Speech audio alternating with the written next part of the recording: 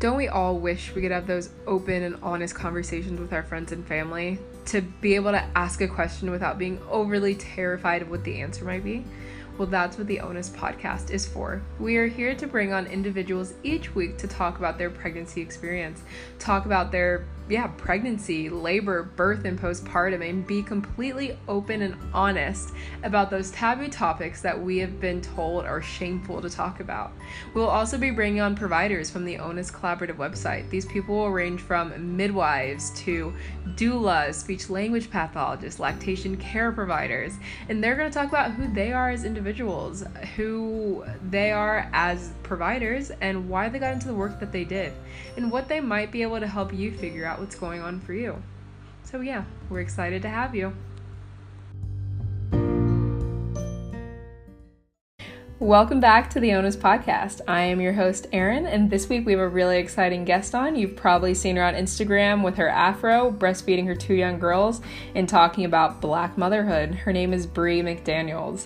Her Instagram account is Moon and Cheese, and this week she's actually going to be talking to us about race and motherhood, her pregnancy and birth experience, and also her life as a photographer and how she got into what she does now. We are so thankful to have her on, and this conversation is so important to have, and we hope you all enjoy. All right, Bree, so how about you tell us a little bit about yourself, where you're originally from, and how you ended up in Seattle? Cool.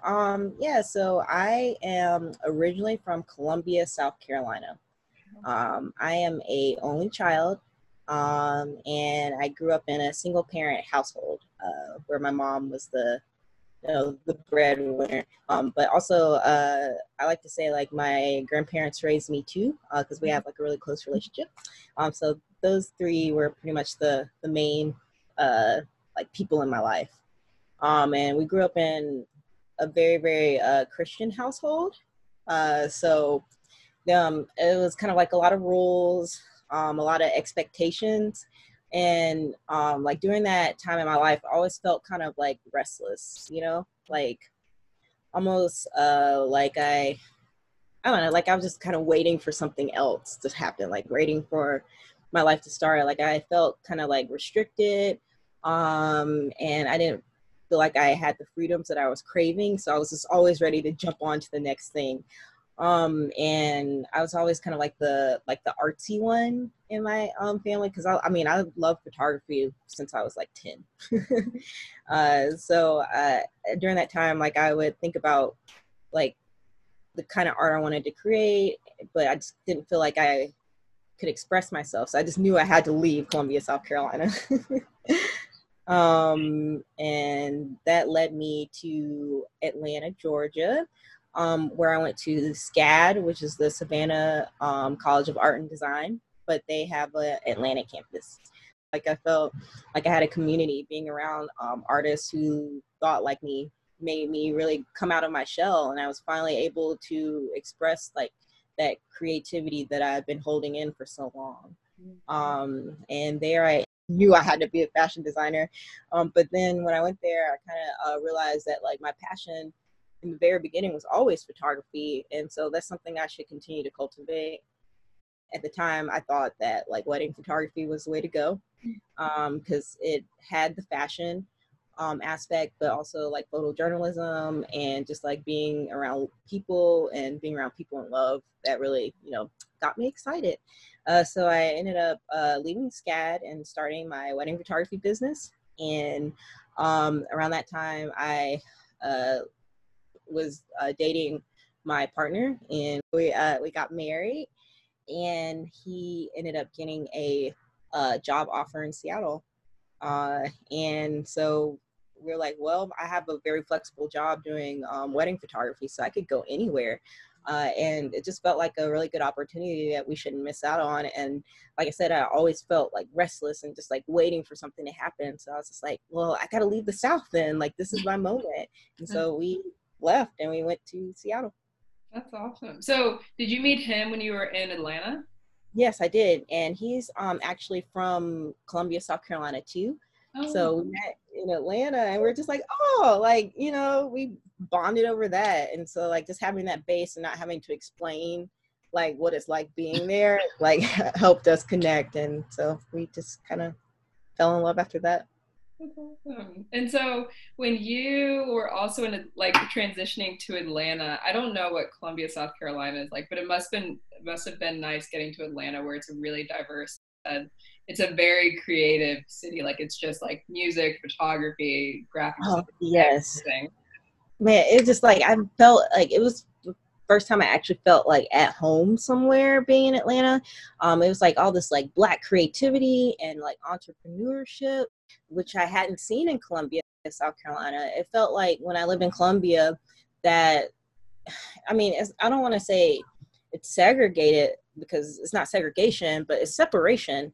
Like there was always like a distinct just difference between like white people and Black people in South Carolina. And you didn't see Black people in South Carolina like really uh like thriving like they did in Atlanta. So it was like the first time I actually saw that. And so that was like exciting for me, and it like sparked so much like joy inside of me, and just like I really finally felt like I belonged in a space, which is what I've been craving for so long. Yeah, that's great.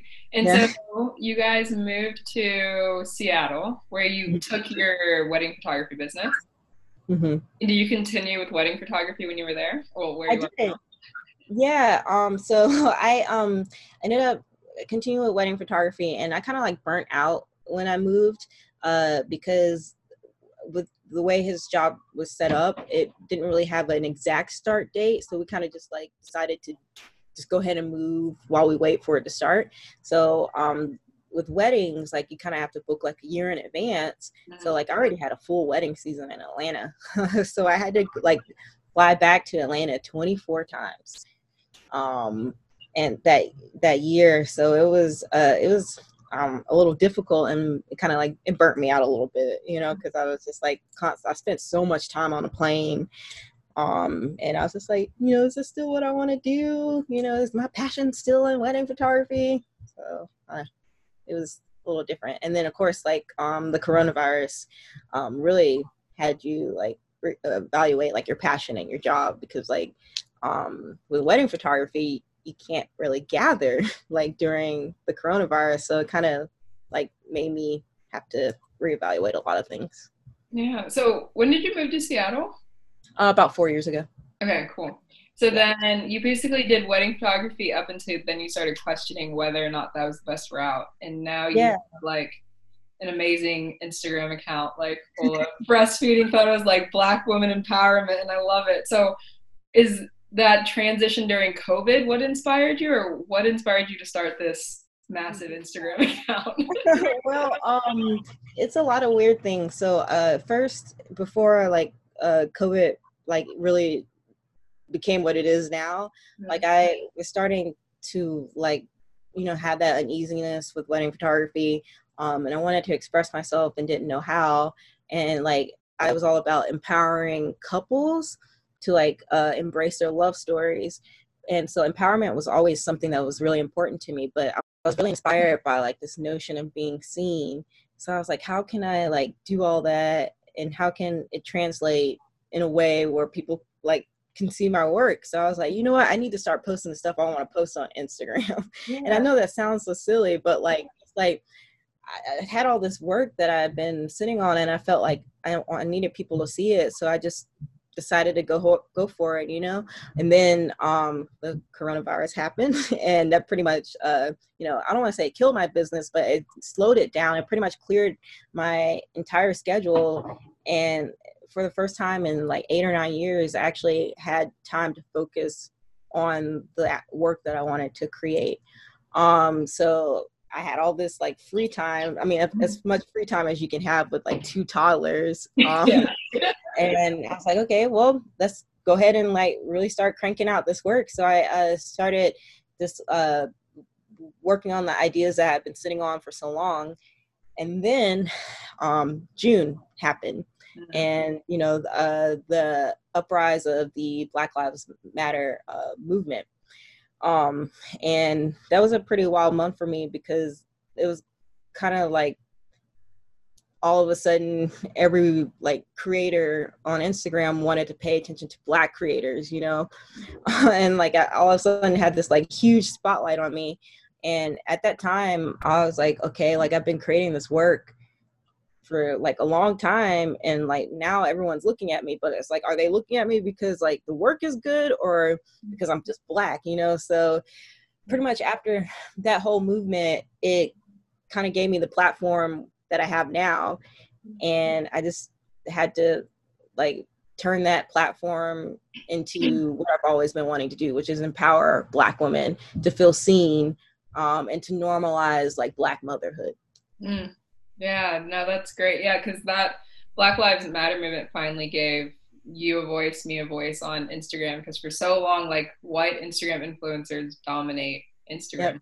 That's just how it is. And you've created this platform where you're showing yourself breastfeeding, which we know is still such like a taboo topic in the Black community. Oh Like it's yes. still, yeah, and you're doing such an amazing job. So yeah, thank you for doing it.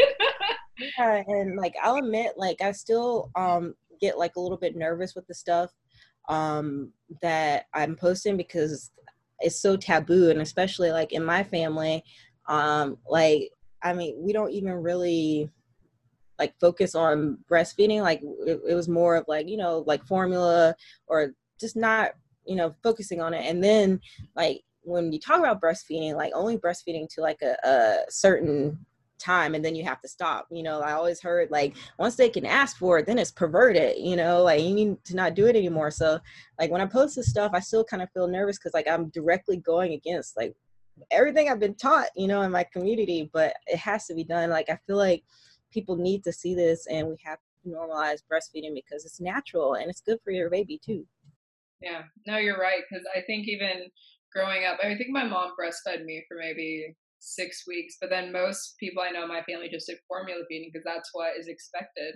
And even Mm-hmm. like in hospitals, they don't give Black women the time to actually try to breastfeed. You got to do it yourself, and it's sad.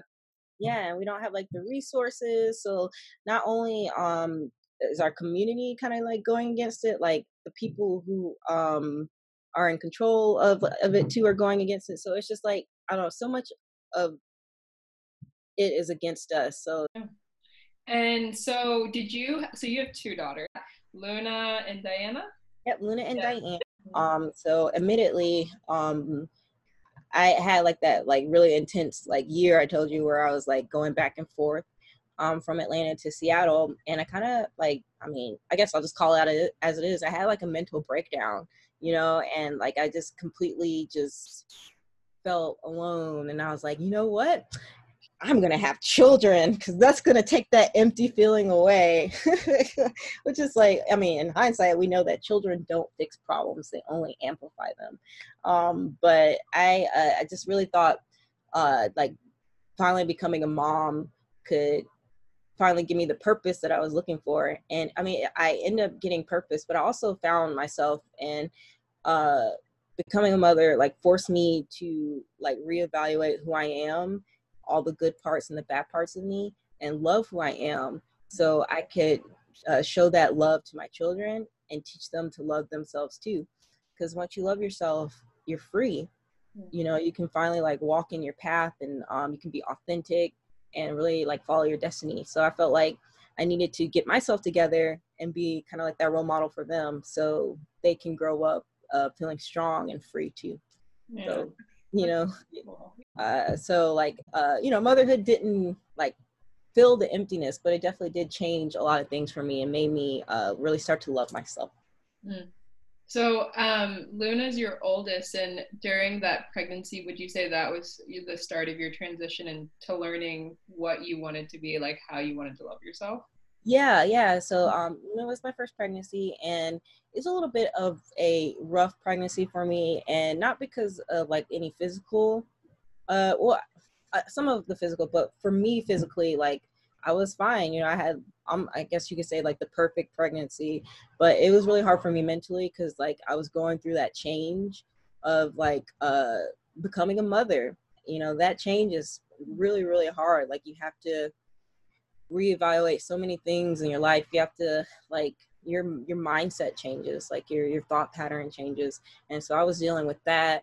And then Luna had like they spotted like a abnormality in her kidney during pregnancy, and we were really freaked out because we thought she was only going to have one kidney, and we didn't know like if that would bring any complications when it came to the birth. So that made me really really anxious. So I dealt with a lot of like anxiety during my pregnancy, and I am already like an incredibly anxious person to begin with, so like that was like amplified during that pregnancy too. um so like just going through that change, and just dealing with the uncertainty of like what would happen to my kid, and then like that nervousness like leading up to birth in general. That would have been terrifying. And did you have a lot of support during that time? Like when the doctor found that about Luna, was that something that they communicated with you and what that would look like? Yes, like fortunately, I was in a situation where I had a good OB, and the team, they were there for me. So we did like regular like ultrasounds. They referred us to specialists, and I felt secure like eventually with all of that too. That's great. Yeah. Yeah. And so I've seen you talk about this on your Instagram, is that you were actually aware of the Black maternal mortality rate in the US when you became pregnant, which I think most of us aren't. We don't Yeah. realize until later on. So did you say that also added to your anxiety? It really added to my anxiety. I realized that like Black women were dying at a higher rate during childbirth. And I mean, a lot of people say like, oh, we don't know why. The statistics are so high, but why? And it's like, we know why. It's because of racism, you know? So like being in a different city, a new city where I don't see people who look like me at all. And like all my like care providers are all white, or they're not Black. So I wasn't like, I was scared. I didn't know like what will happen to me with the birth. And it was just really scary. And then my second pregnancy, I ended up losing a family member during my first trimester to childbirth. She was giving birth to twins, and she passed away, and they don't know why. But I, believe it's because she didn't get the proper care that she deserved. And there were some like indications that she wasn't doing well that they missed. But I believe if she was white, that they wouldn't have missed that stuff. Yeah. And as like Black women, we have to advocate for ourselves. And like when you're in such a vulnerable state of childbirth, it's really hard to advocate for yourselves. So like knowing all of that and having seen it happen so close to home, like it was scary. It made me even more anxious. Like I didn't know if like I would be alive today to be able to raise my children. I didn't know if I even get to like hold them, see them. Like I didn't know what was going to happen to me. And with my first birth too, like I bled a lot harder, you know, Mm. after the birth. So I just, anything could have happened. Like I could have died the first time. And, if my husband wasn't there, like I told him my fears, so he like stood up for me and was like watching. Like I don't know, it's scary. It gets kind of weird like talking about it too, but it's like it's just this thought that haunts so many Black women, I feel like, um during their pregnancy, and that's just not right. And it's not fair because it's supposed to be a really special time for us. We're bringing in a new life, but we're too busy worrying about if we get to even be a part of their lives because Yeah. of the lack of um just because of the racism in the healthcare industry. And the lack of education and empathy for Black women. We're constantly dehumanized, in the media, in the textbooks, just in education. We aren't viewed as human. So just like knowing that makes everything uncomfortable. Yeah. I'm so sorry about the close family member that you lost. Yeah, That it's would it's have been hard. Yeah.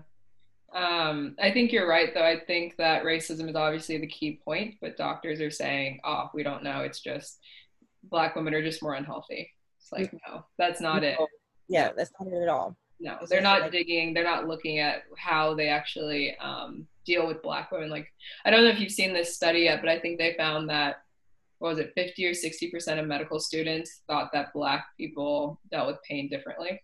yeah, Yeah. exactly. Like I have like a cousin-in-law who's like studying to be a nurse, and she says she remembers seeing that in her textbooks. Are you serious? Like even recently. How? I You thought it know? was taught. I didn't realize it was in the textbook. Yeah, like how is it still there? Wow. You know, like just like they talk about that stuff, and Yeah. it's like we know that's not true. Like and that's like that part is what continues to like dehumanize us. You know, like if we are put in a different category for pain levels, then it's like we're not in the like category of human. Yeah. You know. And you're right, it's terrifying. Like, we're supposed to be able to enjoy this experience, but we can't because of the racism that's within it. Like, we're Mm-hmm. constantly anxious about, okay, I'm going to have this kid, but what's my chance of surviving? What's also my kid's chance of surviving? Because we know Exactly. Like. the infant mortality rate's also high. And see that, I mean, that's really scary too. Like, I mean, I just keep thinking so many times like how lucky I got during my first birth, because it felt like there was parts of it that were going to go wrong, but they didn't, fortunately. And if I was in any other situation, like it could have ended badly. So like I told you, like I bled a lot more. So I feel like, I mean, my fear is like if I was in South Carolina, like that would have killed me, because my family member was in South Carolina and she died. And then my Luna came out with the cord around her neck. And they acted really, really fast, you know, but I fear like if I was in South Carolina, maybe they wouldn't have. Mm. And like she didn't cry for like 30 seconds, which is like some of the most like, it's terrifying when your kid doesn't cry for like 30 seconds, even though it's like really, really short. It felt like the longest time in my life. And I mean, she could have not survived, you know. So it just, but it turns out, I mean, she's just a little bit of a you know, she's pretty dramatic, so she was winding up her cry because that's what she does now, you know, like the so getting me ready. But at the time, it was really scary, and I don't know if either of us would have survived if we were in a different situation. Yeah. So, And do you think that there is a difference between East and West Coast? Because you're originally from the East Coast, and West Coast, we know that the Black population is not as great. But do you think that the way that doctors react is probably very similar? I do think it is different.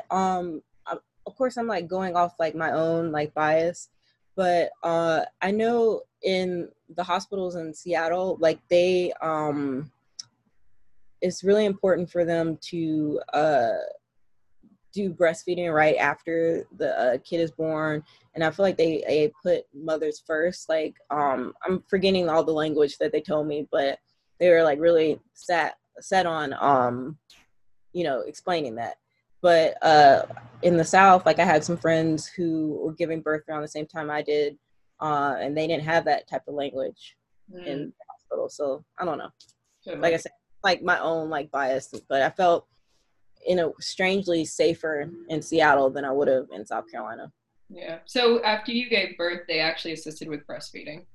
They did like they put her on my chest. So we did like skin to skin, and they helped out with the breastfeeding. That's great. Yeah. And when you were having the excessive bleeding afterwards, is that something that you got to talk to your doctor about, or how did you deal with that situation? I didn't even talk to my doctor about it. I just kind of honestly just put it in the back of my brain. It's like, that's that. We're not going to talk about it anymore. Like it didn't happen. But apparently, like it's, I mean, it must be routine, but it was still like, it was a lot. They kind of started freaking out a little bit and, you know, call more people in. They're like, hey, she's still bleeding. But I guess they just said some people bleed. I don't know. Yeah, but you're okay, and it sounds like they reacted. Yeah, they reacted. So, I mean, it was traumatizing, but I'm okay. And it could have been a lot worse. Yeah, And I still like, you know, I just, it could have been a lot worse. yeah. it just sucks that you had to go into your pregnancy, throughout your pregnancy, labor and birth and postpartum, being anxious about something we shouldn't have to be anxious about. Exactly. It's not right. Like, it's something that we shouldn't have to focus on. Like, this is supposed to be a really special time.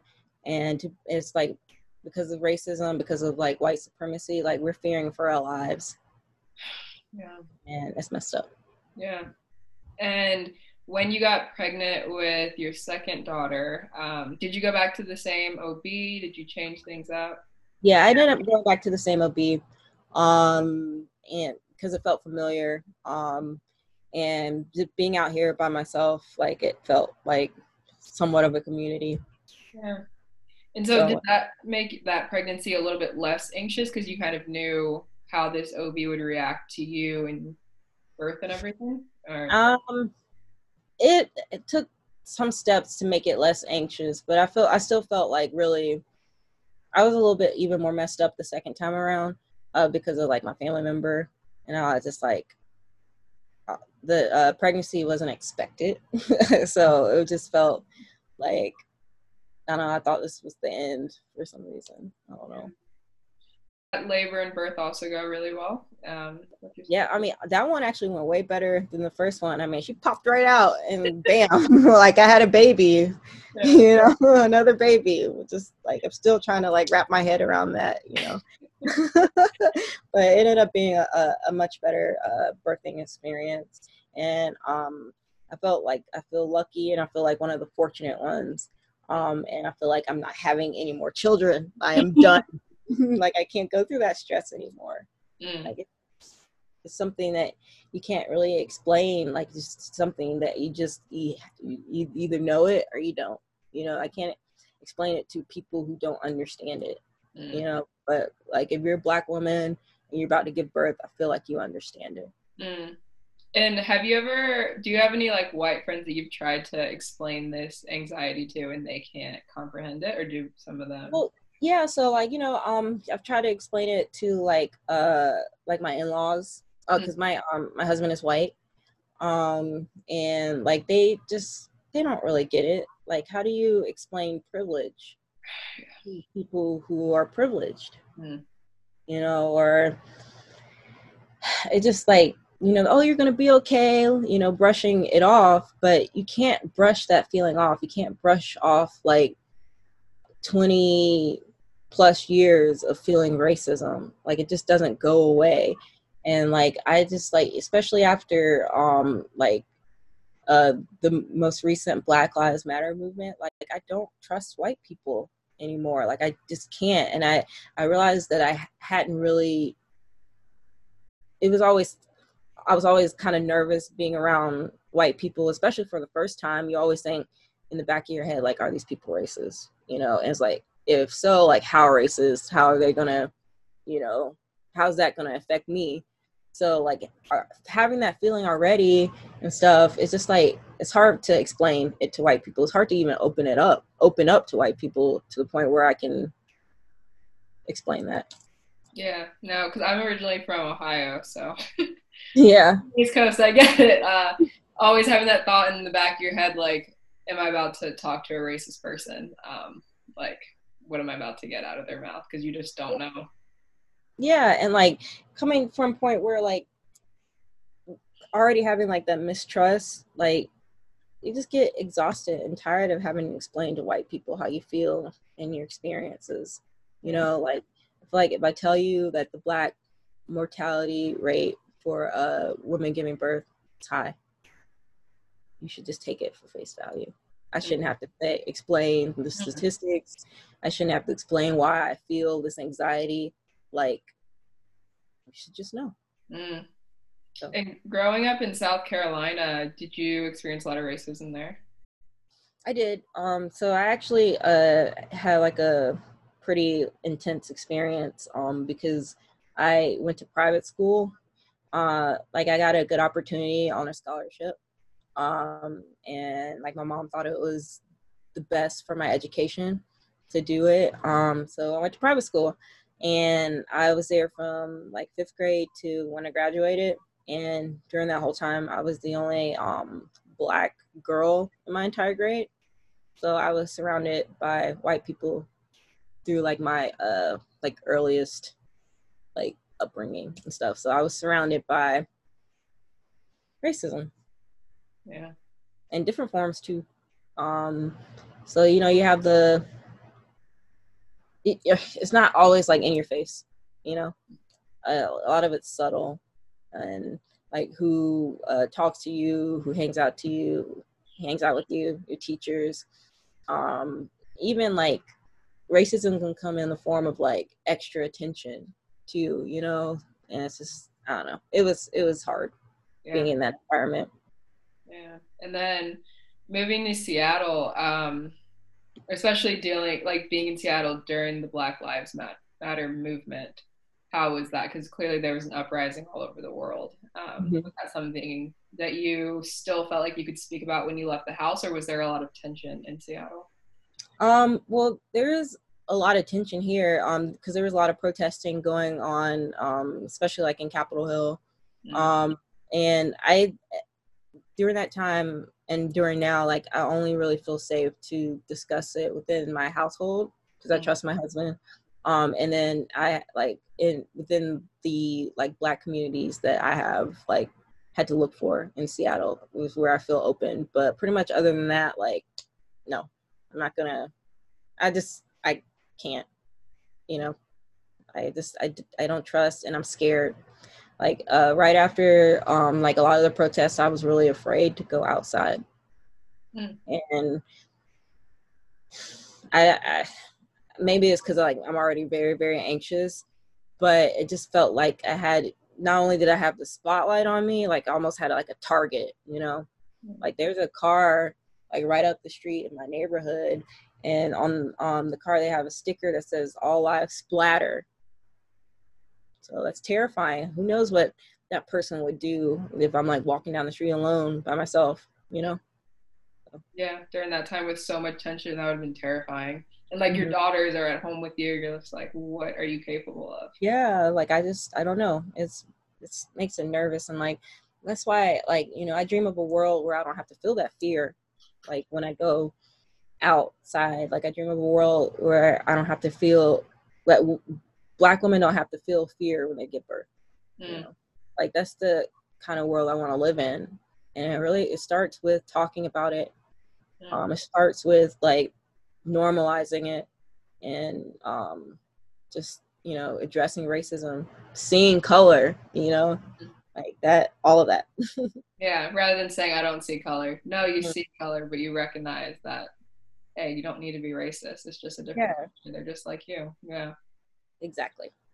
And since you've like had a lot of anxiety around like the pregnancy, labor, birth, postpartum, dealing with the Black Lives Matter movement, how have you dealt with that anxiety? Creating. That's good. So I pretty much put a lot of it of how I've been feeling into my work.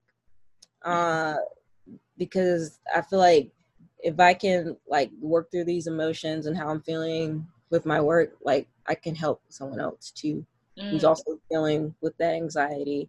So like if they could see like my work, like they will feel inspired to break free too, Mm. and like, start on that path to freedom, and you know, help shape a world where we won't have to be afraid to go outside. Yeah. And your photography and your words are so powerful. I love Oh, seeing your posts go up. They're incredible. oh, thank you. And I mean, like I said, like it really just comes from like a commitment to be as vulnerable as possible.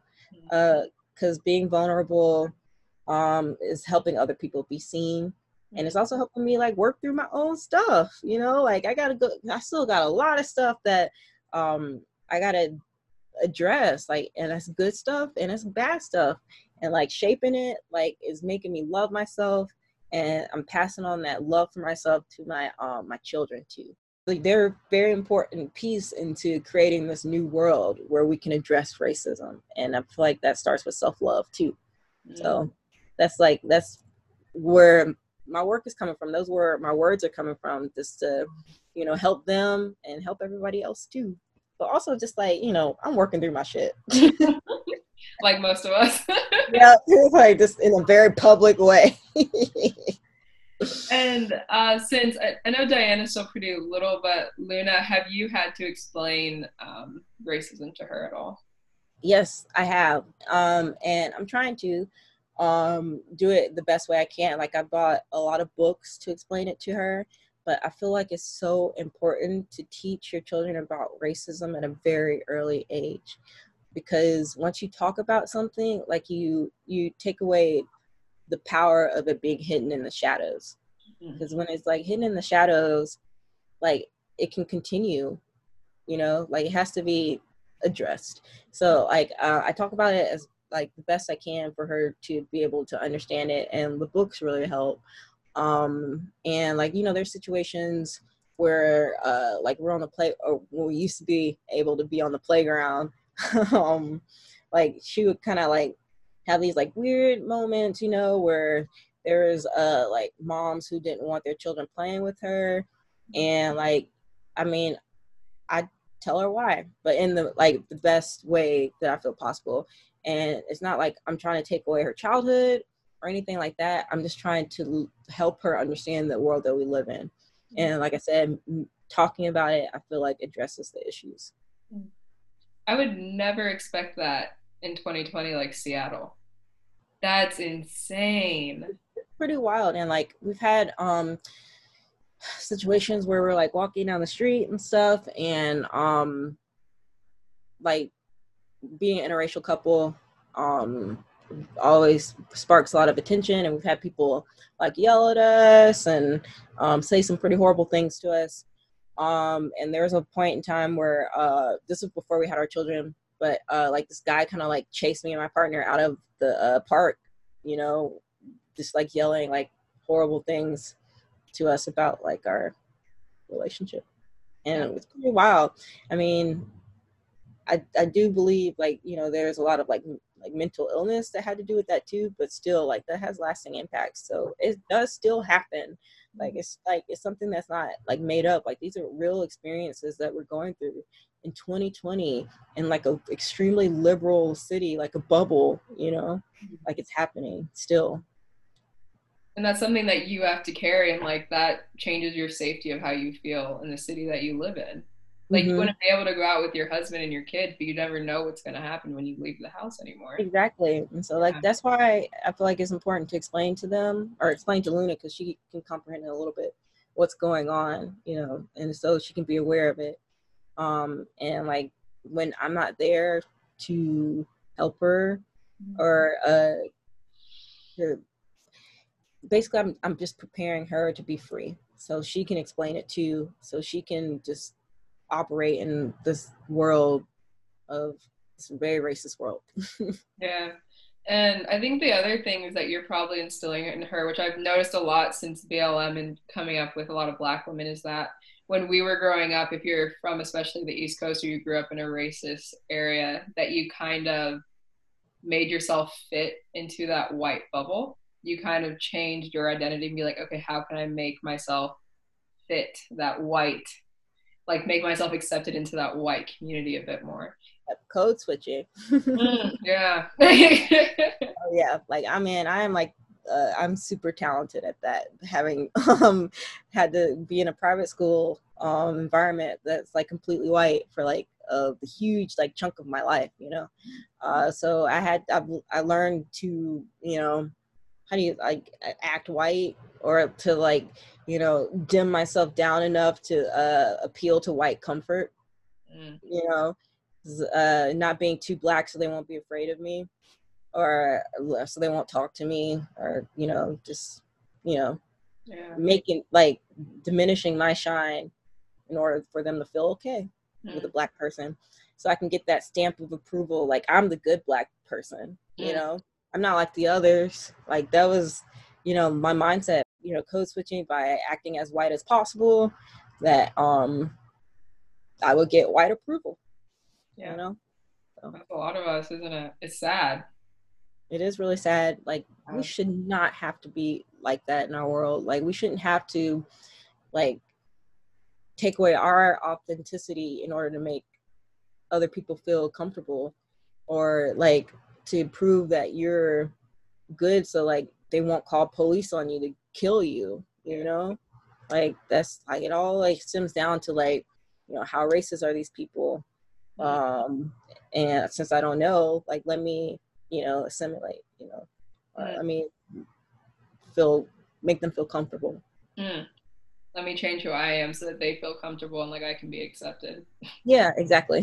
So it's just, And did your husband ever understand, what's the best way to say it? Did he ever understand the racism before he was with you?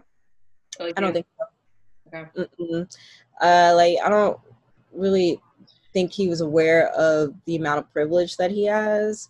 And I don't think he understood like how like rampant racism still is in America, and what Black people have to deal with on a daily basis with interacting with white people. And it really did truly take like our relationship, and a lot of me educating and teaching him, because like I love him and I want to educate and teach him, for him to really truly understand like that privilege and racism and what we go through. And even still now, there's still so much he has to work through, because that's, I mean, that's just it. Like white people can't just get absolved of like their privilege and their racism, because they still benefit from it every single day. So it's like it's a work in progress. Like there's still a lot that he has to learn, and know and do, but I'm willing to like put that work in for him, to you know, teach him, and just educate him, so like he can understand what we're going through, and he can understand what his children are going through too, you know, Mhm. because he's going to be like an example for his children. So Yeah. let's understand that. And so, because he had that experience with you in the park in Seattle, do you think that does he try to talk to the girls as well about racism now that he has seen that other side of it? Or do you think he's still kind of learning from you and trying to find the best way to talk about it? It's a little bit of both. Like he's still learning from me, but also like he understands enough where he can like tell our girls too, like what's going on, you know. So it's just like it's a delicate balance between both.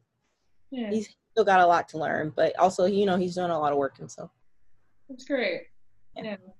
And so, one of the other things I wanted to ask you is what I noticed when I was back home. A lot of I worked in a child care center, and a lot of the kids who had interracial parents, there was always the point when the kids would ask a question about why are my parents different colors? Mm-hmm. Like, why is mom white? Why is dad black? Or the other way, vice versa. Have you had to have that conversation with Luna, or is that something that hasn't really popped in her head? It hasn't popped in her head yet, which Mm. is very interesting. But we do have books that kind of explain it. Like we have this really cute book called Honey Smoke, which talks about a little girl who's trying to like find her color, because she doesn't look like her mom and she doesn't look like her dad. So I think that that book kind of helps with it too, because it's one of her favorites, so we read it all the time. So I think it, she understands that we're different colors, Mm. but I don't think she like understands why or anything like that. But she's in the why phase, so I'm sure that will come up eventually. But at least she has great parents to explain it to her, and yeah, and at least you're teaching her, like you said, the books. I think books is so big for kids to see them see it in a story and be like, oh, that's just like me. Yes, and that's why like representation is so important, and inclusion and diversity in these books, because I mean they're teaching our babies, you know, and they're like really important tools in shaping the future world. Yeah, they are. And when after your account really, when you started to including more of like being a black mother that breastfeeds on Instagram and stuff like that, did you ever receive like a lot of backlash, or was it just support? Oh, Really? oh yeah, lots of black backlash. Like I don't talk about it as often, but a lot of people slide into my DMs, and I get like weird comments, and I delete them right away, because like I don't allow space for that on my platform. Like it's mine, and I get to choose like what I want in and what I want out, and I try to keep it as like positive to the point where it's not toxic, but like I still don't want that shit on my like on my platform. But people do I've had a lot of like backlash about it too. Like one of like the first pictures that kind of like started the whole thing, I guess, like it went like a little viral in like a lot of different communities, and there was a lot of different conversations like surrounding the photos, and you know, a lot of it was bad, and you know, a lot of it just comes from like it not being talked about enough, you know. Yeah. It's And crazy to me just because I found so much power in your photos. Like I was mhm. like, look at her. She's doing like the breastfeeding, the afro. Like I love it. You just do the whole 9 yards, and it just empowered me so much. And I think you're doing such an incredible job. I think you're empowering a lot of Black women because Thank you. yeah, I see your photos all over Instagram. So that just surprised. I mean, I guess it shouldn't surprise me, but I just can't see how there could be backlash about just being like, this is Black motherhood. You're allowed to breastfeed. You're allowed to do what you want and what makes you happy. And like it's wow, like every time it like something does pop up, I'm always it kind of like I have to sit and like marinate on it and think about like where this is coming from and like work through it. Like right around like Black Breastfeeding Week, which was the last week in August, like I had like a couple photos like pop up, and like I got backlash from those, like, you know, people being pissed that there's a Black breastfeeding week, like white women like freaking out because there's not a white breastfeeding week. And it's just like, okay, are you for real? Like this is not about you. Like the Black mortality rate and the infant mortality rate is like incredibly high. You know, it's not like that way for white women. So Black women need this type of week to talk about what's going on, to make like these situations less taboo, to normalize it so that we can save lives. You know, so I get that type of backlash too. There's always something, but with the bad always comes the good. Like when people are talking about you in like a negative way, like, you know, you're doing something good. Yeah, that's true. Like, That's a good point. like, you know, like you're making people uncomfortable and you're talking about it, and like we have got to make people uncomfortable. You know, we got to strip away that white comfort so we can actually like have real conversations and make real change. If you're starting to feel uncomfortable, good. Like it's what I'm like, that's what I want to do. Like I want you to feel that discomfort, and I want you to ask yourself, why are you feeling like that? Like where's that coming from? Like that small like little question will really like open the floodgates, you know, Yeah. to racism and like dealing with your privilege and stuff. So, you know, that's what my work is. And like also like it's uncomfortable in the Black communities too, you know, because like it's still taboo to like openly breastfeed as a Black woman. So ask yourself, why are you feeling uncomfortable? You know, like and like it's just giving like that representation and having people be seen too. Like it's gonna be a little negative, but overall, like, you know, doing what I always wanted to do as a child, which is empower and like use my creativity in a way to make other people feel like they can, you know, live their lives in the freest way possible. I love that. No, you're doing an incredible job. I love it. And I think you may have covered this, but I want to go back. Does your family back home support you also breastfeeding? Um, my family back home, like they they just keep asking, why am I still breastfeeding? You know, it's like you should stop, you know. And like before I became like so open about it, you know, it was like, you know, we talk about how perverted it is to go on so long, you know, when they can ask for it, they need to stop or whatever. Or like just give that baby a bottle, give that baby formula and stuff. So not really the support I want. And like I mean, my family, besides my mom, like my mom is comfortable like with my Instagram, but I mean, there's a lot of discomfort with my Instagram and my family too. So it's just yeah. But your mom and your husband are pretty supportive. Mm-hmm. Yeah. So they're supportive. Like my mom is like my cheerleader. She's still just like, you know, you should stop because like why are you doing all that? You know? But she still supports me. That's great. And I wanted to also ask you because even like I feel like across the US in general, breastfeeding past I would say like 6 weeks is still super uncommon. What Mm-hmm. Like, what was your driving force, even though obviously, like we know in the Black community, it's not common? What was your driving force to say, like, no, I'm gonna keep going because this is my baby? What was the driving force? I just, because she loves it so much, you Mm. know, really, like, why I'm breastfeeding so long now, like when I first Luna, my first child, like I only breastfed for 3 months because like it was a struggle for us, and I was nervous, and so everyone was telling me to stop, and like it kind of like it carried with me. I felt guilty, like I didn't give her everything I wanted, which is not true, because in the end, like, you know, as long as your baby is fed, you're doing a great job. But I still carried that guilt until my second kid. And so then with that guilt, I was like, you know what, I'm gonna keep going. Like I know it's good for her, and she loves it so much, and it helps her feel secure, and like especially during this time, like I'm gonna give her that security. And I think by going on for so long too is like I'm giving her freedom to decide what she wants, you know. And if she wants to keep breastfeeding, then like we're gonna do it. And I mean, it's hard. It's so hard. Like my body doesn't belong to me completely. Like I have to like be very like conscious of what I put in my body, you know. So like not having that freedom is kind of like weird, but like I'm giving her freedom, you know, to decide what she wants. So it's hard, but it's worth it. I feel like it's paying off, and it's like I'm giving her the security that she needs. So that's pretty much my driving force. Just like, you know, just knowing that I'm giving her what she needs. Oh, fuck. Yeah, you're so dedicated. That's amazing. Yeah, Yeah, yeah, I love I am. Man, I'm pretty sure she's gonna breastfeed till she's like 5. that. It's cool, whatever. That's what she wants. Like, that's what we're gonna do. And as a photographer, you get to work from home. Yeah, I do. That probably helps a lot as well. It does help. So I get to be at home. So I don't have to worry about like pumping.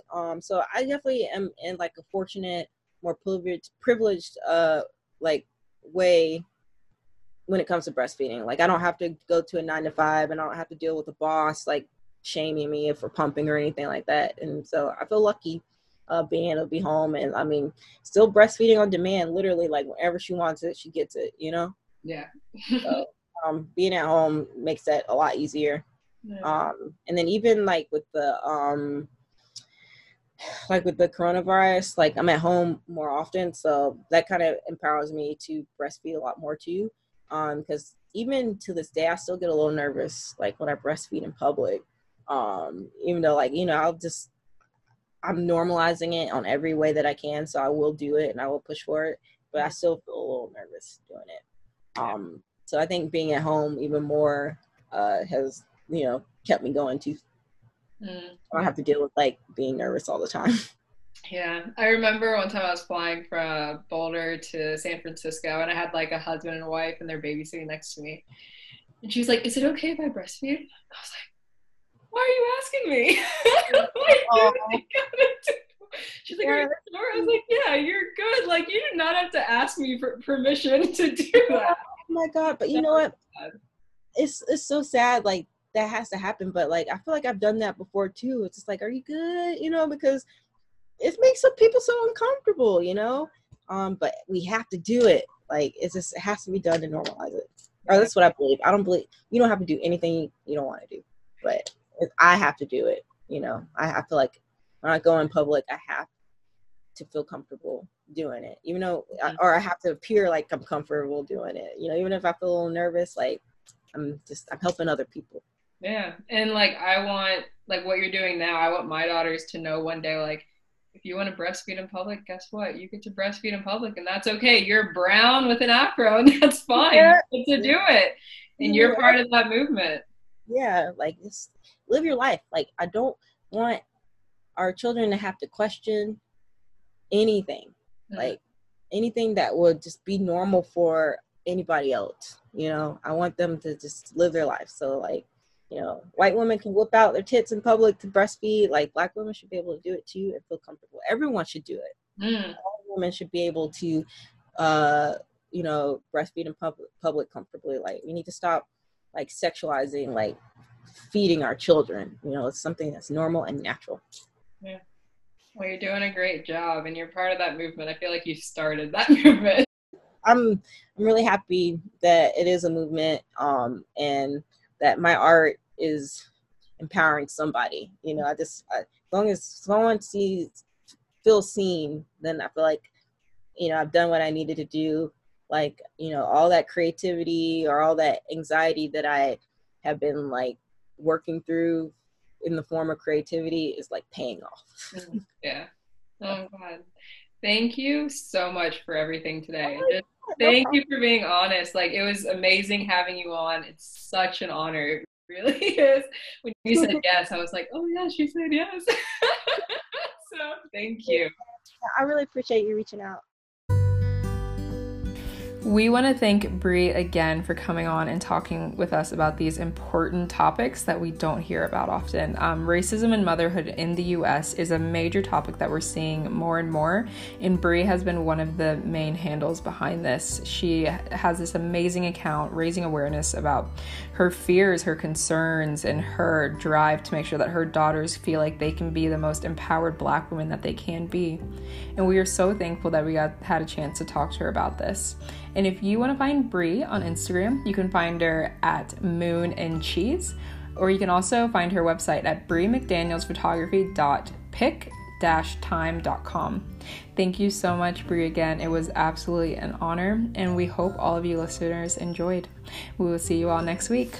Bye.